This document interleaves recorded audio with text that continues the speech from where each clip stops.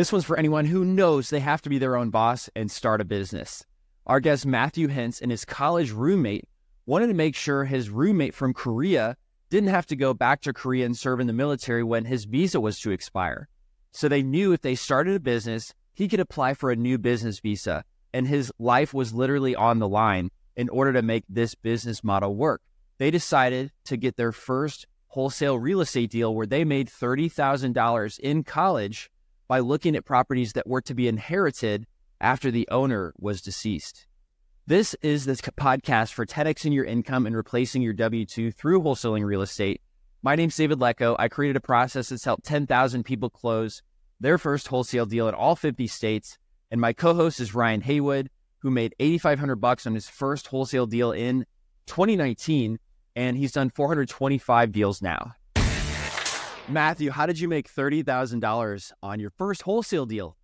Well, I wish it was as easy as it was back then, but me and my buddy were in college, and he's from South Korea. He needed a business visa, and some buddies were reading some books about wholesaling, and they're like telling me about it, and I'm like, this is not real. This can't actually be a thing. And over my spring break, we said, let's try it. And we drove down to Franklin, Tennessee, the probate court, so Chancery Courthouse. And we went through, the old ladies let us into the back, and we flipped through all the files and pulled out all of the probate records, back when we had to do it ourselves, and just wrote down everyone that was inheriting a house on a piece of paper. And then we took a yellow notepad and we hand wrote all these people letters at Starbucks. I think we probably only sent out like 150 or 200 letters. And our first deal came from a lady who inherited a property from her dad. It had a reverse mortgage. It was going into foreclosure. She lived in North Carolina and hadn't seen him in years. And I don't know, man, we just told her we could buy it. We now tell people we'll wholesale it for them. But back then, we're just like, we're cash buyers and we're going to figure it out. She drove down and we didn't know what we were doing. We brought in like a clipboard and like a sheet, and we're like, scribbling stuff as we stared at the walls and stuff. And back then we had to find our buyer on connectedinvestors.com, which is practically, I don't know what they're up to now, but we found a great guy named Jeff who runs an excellent property management company out here, who had a buddy of his who bought it out of an IRA. It was actually in Brentwood, Tennessee, which was a very, very high-end market, still is. So we actually put our first deal under contract at like $320 and sold it for $350. And I graduated Vanderbilt and got paid like that week $30,000. We each paid ourselves like $7,000. Moved into like the dumpiest apartment you could ever find. It was like $500 a month. Left the rest of the company and just repeated. Figured out foreclosure, and it was really history from there. That was 7 years ago, though. So you had a friend who was from Korea, and he needed a job? That's how. So he was my roommate in college. He was at Belmont. I was at Vanderbilt. He's still a good friend and a great investor and flipper out here in Nashville now. But yeah, his visa was going to expire. So if he didn't get a business visa, he was going to have to go serve in the Korean military. And so he's like, by all costs, we got to figure this thing out. And this was the only thing where it really seemed like magic, $400, $300 in mail stamps, and you could make $30,000. We really did. And we just built a business. It was called Home Network Partners back in the day. Made a lot of good connections, a lot of good friends. And 2018, 2017, ran a couple other businesses from there. But yeah, that's where we had the old college try, and it really worked. And you said you went to the courthouse and you found people that were going to be inheriting a property, right? Yeah, so we actually went to probate court. Chancery Court in Tennessee is where it's at. And we went into the back. And Chancery is where you're going to get like your probation court, your probate court, conservatorships, child support, stuff like that. It goes into our chancery court. Probate is in there, and you can go up and Williamson County, it's a bunch of 50 to 60-year-old sweet ladies, and we walked in and we're like, can we just go through all of the wills? Can we just go through all of the petitions? And she's like, what? And we're like, yeah, could we just we're here just to collect some data for work. And they're like, yeah, I guess they'd really never had anyone ask. And we went to this back room and they just pulled out these file cabinets, and all the wills that had been filed were in there, and we just read through them. And we were like, okay, someone inherited a property here. And we wrote it down, and we just wrote the address they inherited and who inherited it. And honestly, we messed up a lot. Like, we were mailing nursing homes because we just assumed that wherever someone died, that must be the home they owned. And so we were getting calls of like, hey, it sounds like you want to buy my nursing home. And I'm like, yeah. And he's like, you idiot. That's where my parents died. And I'm like, hey, I'm so sorry. Like, it's a mistake. But yeah, I mean, we got really blessed and really lucky, really believe in, God and the power of the universe and stuff just to get us started, and manifestation. And when there's a will, there's a way. So literally a will was involved. No pun intended. Yeah, exactly. So when it lists the will, did it have their contact info? It didn't. It just had their mailing address. So we were just mailing yellow letters. I think some do nowadays. And I don't want to give away any super secrets, but I mean, Deal Machine's deceased owners is obviously a great place to start. A lot of cross-referenced deceased owners and a lot of stuff that doesn't make it to probate. I'd be honest, in my experience with deceased people who sell are highly motivated. A lot of them don't know how to file probate. So you're going to miss a lot of great probate or inherited opportunities simply because they didn't file anything in the courts. But the courts do now oftentimes have the phone numbers for the people in probate and stuff like that. So there's ways to find it if you really dig in and read a will. But back then, no, we were just mailing the mailing address for the petitioner. Just mailing it in. Yeah. We started calling after that. I mean, manually down before dollars were really big. And that's great. I've heard it's good to hand dial now because the cell phones will say potential spam for numbers that are associated with many dialers. Yeah. Yeah. We like, obviously, smartphone and phone burner. Both are compliant, valid dialers. What I really believe now is go with the realtors. The realtors have been doing this stuff for thousands of years, and they are successful at it. And we've always had like this kind of dichotomy of wholesalers don't work well with realtors, or we're like enemies, or more like it doesn't make sense. It's like we have a lot of hacks over here in the wholesaling crew, but realtors have incredible marketing tactics, relationship-based selling. They pick the phone up when you call, where wholesalers, I don't know, it's kind of a joke of mine. Hey, do you think a wholesaler is going to call you back? Probably not. And that's definitely something that we could learn from realtors. But phone burner is used by some of the top realtor groups in Tennessee. They actually have, we're going to try it this year, branded dialing too, where when you call them, it shows your logo when they see you on the screen, which is just, how does that how do you make that? Phone burner, ask them, man. I mean, it's just next level over there. And then with smartphone, the secret is, so get the carrier, like I've got AT&T and I've got Smart Blocker. It's like an extra $8 on my phone. So whenever I get a new line on smartphone or anything, I call it and I see if it shows up as spam on mine, right? And if it does, I just delete that number and I get a new one, because you'll eventually get one that not even the heaviest spam blockers are blocking. Download robocall or whatever. Figure out how to get through that and then stick with that number, and then only use that number for your follow-ups. Don't ever mass dial with a golden number. Like if you get an IP or an ID that works, don't ruin it. They say 30 seconds on the call. That info. Yeah, with that to make sure you're not ruining it, not making it show up as spam. Yeah, so you want to stay, if you make a call and you get someone on the phone and they say no, try to keep the call for 30 seconds. So one of the things that will spam register your numbers is getting off the phone quickly. Multi-line dialers are not great because they hang up on other people. So quick calls to hang up is another thing that'll get you spam registered very quickly. And then obviously don't be mean to someone who you know you're never going to talk to again, because it's so easy to report numbers as spam now.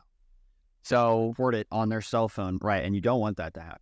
Exactly. So, again, keep a conversation at least 30 seconds so the carriers aren't seeing you just hang up on people a lot. That's number one. Two, register your number through, I think it's like realvalidation.com or something where it actually links it to your name. I definitely recommend for new wholesalers, register yourself under sole proprietor. You can have an LLC, but if you get a number through like smartphone or Vonage, we're actually working on like building out Vonage APIs and stuff. Sole proprietors do not have a lot of the same restrictions as businesses for robocalling. You're allowed to do a lot of stuff as an individual that you can't as a business right now. So you're less likely to get in trouble if you're just Matthew Hintz. Obviously, you're losing the LLC protection, but you're also not going to get sued by the FTC for running a business that's using phones to call. So for new guys, register your number or just use your, like David said, just use your personal phone. And don't be afraid, don't call someone you don't want them to call you back, Don't make people mad. Make sure you have positive, happy conversations. So, if anyone calls you back, hey, it's probably someone great. I think there's, a lot of common sense nowadays. I'm loving this, man. It's turned into a masterclass. Great. Do you have anything else you'd want to add? Get in front of people, right? I think we can all agree with that. You can call all day, but all of our sales happen at the door. I'd hate to say that we're a calling business because we're not. We're actually a driving business, and we're data driven. That's something that, we believe in. And so what we do is we actually, and man, this is gold, myroute.com. It's like $20 a month. You can take all of your leads, and my business partner will probably kill me for saying this because we don't do it anymore. We use Salesforce, but back in the day and for years, you just download your list, right? Your pre-foreclosure list, right? Whatever list. And you plug it into My Route, and then you just drive to all the houses and you knock on the doors, right? And you just say, hey, I'm here to help. And while you're doing it, you use Deal Machine and you drive a route. So a lot of guys, when you can get purpose behind your driving for dollars, when you can actually drive for dollars on the way to another lead, we're getting 60 to 70% contact rates in foreclosure. We'd say probably 20 to 30% of contact rates on the phone, right? Deal Machine can route you to a list of properties in the most efficient way with GPS directions to allow you to make the best use of your time, whether it's a tax delinquent list that you pulled from Deal Machine and want to drive and door knock to get a better response rate than mailing or cold calling, or if it's a list that you've actually got somewhere else and you want to import it to Deal Machine, it's a perfect feature that you already have access to if you have the app. And if you don't, you can start a 7-day trial at dealmachine.com/pod and get $35 on us of free mail. 60 to... You could pull like people who recently deceased owner list, right? Mm-hmm. And then you would actually go to those properties and drive to all those properties. Right. So you pull your tailored list. Again, some of the big features that we're really experimenting with Deal Machine on includes loan to values. So we love the fact that we now can see loan to value and we can see estimated value. So first thing, know your market, right? If you're not doing deals on houses over $500,000, then don't pull a list with houses over $500,000, right? One of the ways that we always teach our team is with dating analogies, right? If you're going to walk into a bar, and I'm married, so I'm sure my wife is probably listening. This is not something I would ever do now, but if you're going to walk into a bar and pick out a date, you're not going to say, I'm going to see all these girls in here and I'm going to treat them equally, right? You're going to say, I'm going to look for the one that I really feel like I could connect with the most. It makes the most sense with my ethos and my mission. And I'm going to go talk to her first. Well, that's exactly how you should approach your deals. If you aren't working luxury houses, then don't call them or treat them the same on your list. Secondly, you can't, no matter how much you help or what they say about novations or short sales or this, you can't help anyone with more than 75% LTV. You can't, because you're not going to be paid enough, and you're going to be sweating and giving them $2,000 and you $3,000. If you want to make the $30,000+ deals, their loan to value has to be at 70 to 50%, right? So yeah, pull that secret list, whether it's deceased owners with 50% loan to value, under $500,000 estimated value in one neighborhood that I know I've got buyers in, right? You're literally talking about like a like a zip code block, right? All right. You've got 50 houses in that neighborhood. Okay. You know that everyone in there needs help because someone died in their family. That's loss of income. That's bad memories in the house. That's deteriorating health, right? 2 peas in a pod. And yeah, you export that list in Deal Machine. You upload it into My Route. You put your start destination as your house, and you go knock on those houses. And while you do it, you get your Deal Machine in real time, and you make the effort to pull over to the side of the road whenever you see a house that is ugly or needs work, right? Obviously, the E grade, D grade, property gradings is something that we're experimenting with, but I'm sure everyone here knows you cannot beat looking at a house in person and just having that feeling like this is a deal. Totally. Mm-hmm.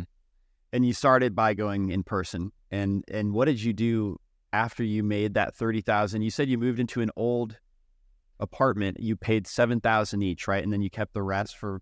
Yep, exactly. So we paid for more marketing. We didn't know what. And so what we did is, and that was significant. Did you quit Vanderbilt at that point? I just graduated. Yep. So I just graduated. Exactly. So I had an offer at Merrill Lynch to be a financial advisor. My mom's like, "Oh, you're amazing. Take it." And I was like, "No, I'm going to do this business and I'm going to live in this shack that floods all the time." And, and I was reading a lot of, Thoreau and Emerson and stuff and doing a bunch of stuff that I shouldn't have been doing and figuring life out. But I I was using my phone, it was the only way. And we were pulling foreclosures and skip tracing them with white pages, which shout out white pages. We still use white pages for deep prospecting to this day. Deal Machine is on with deep prospecting too. We're having our VAs experiment with the deep prospecting. And what I mean by deep prospecting, it's definitely a buzzword for 2024. That's when you have exhausted trying to reach someone, call their friends, don't call their friends, call their family, call their relatives, call their tenants, right? And try to reach someone else. So Deal Machine's feature with the unlimited skip tracing where you can scroll through and see a bunch of different owners is something that, we're really excited about and hope to be able to use more and more. But we were using white pages to get the numbers in. And then my second deal came from a foreclosure because I think that's what it was. It was like we didn't target foreclosure as our first round, but our first deal was in foreclosure. So we're like, shiny objects in foreclosures must be where it is. Our second deal was like $27,000 in foreclosure. And then from there, I think we got desperate. Like, I think I was just like, man, no one's picking these phones up. So I just started randomly driving people in foreclosure. And we were using Airtables on the road and marking if we contacted them and stuff. And then we were like, okay, well, what if we systemized it like UPS and made a route? And man, I've had probably 10, 15 different drivers and people I've taught to wholesale work under that model. And we've really, really systemized it now with some higher end stuff. But that right there is a $0 to $100,000 wholesale model where you don't have any money at all, but you got a car, whether you're Uber driving. I mean, this data is free, right? I mean, whether you're spending the minimum or the trial or at Deal Machine and you just pull that tiny list and you just drive those houses while you've got your Uber turned on, or you're dedicating a few days a week and then you're building your own list. I would pay, I'm sure you guys feel the same way, I would pay for everyone's Drive for Dollar leads. Like, I wish there was a way to just be like, hey, where are all the, where's the Drive for Dollar lead graveyard? Because I know so many people have just scoured my town looking for leads. And I'm like, and they probably, it's like that digging for gold metaphor where like they just stopped right before that, hitting that vein. Or they didn't market at all. Right. And I'm out here like doing it myself. But yeah, I mean, if you can put a purpose behind your driving for dollars, that's definitely jet fuel to a wholesale career. And what are some goals you're looking forward to in 2024? We plan or like to make $3 million in wholesale revenue. I'd like to put $1 million in my pocket, 10 deals a month, $100,000 a month or more. Me and my wife have a goal of moving south. We're talking about starting a family, all that good stuff. Well, thank you, Matthew, so much. Really appreciate you sharing your story. And this will come out in a week or so. Cool. Yeah, well, we love Deal Machine, and we appreciate the opportunity to be on here. And we're excited to tune in and see what else people are doing and continue to be a part of the community. But I appreciate y'all having me on. You're welcome. All right. Have a great day, man. Thanks for listening to the Deal Machine Real Estate Investing Podcast. Please leave us a review and follow along wherever you're listening to your podcast.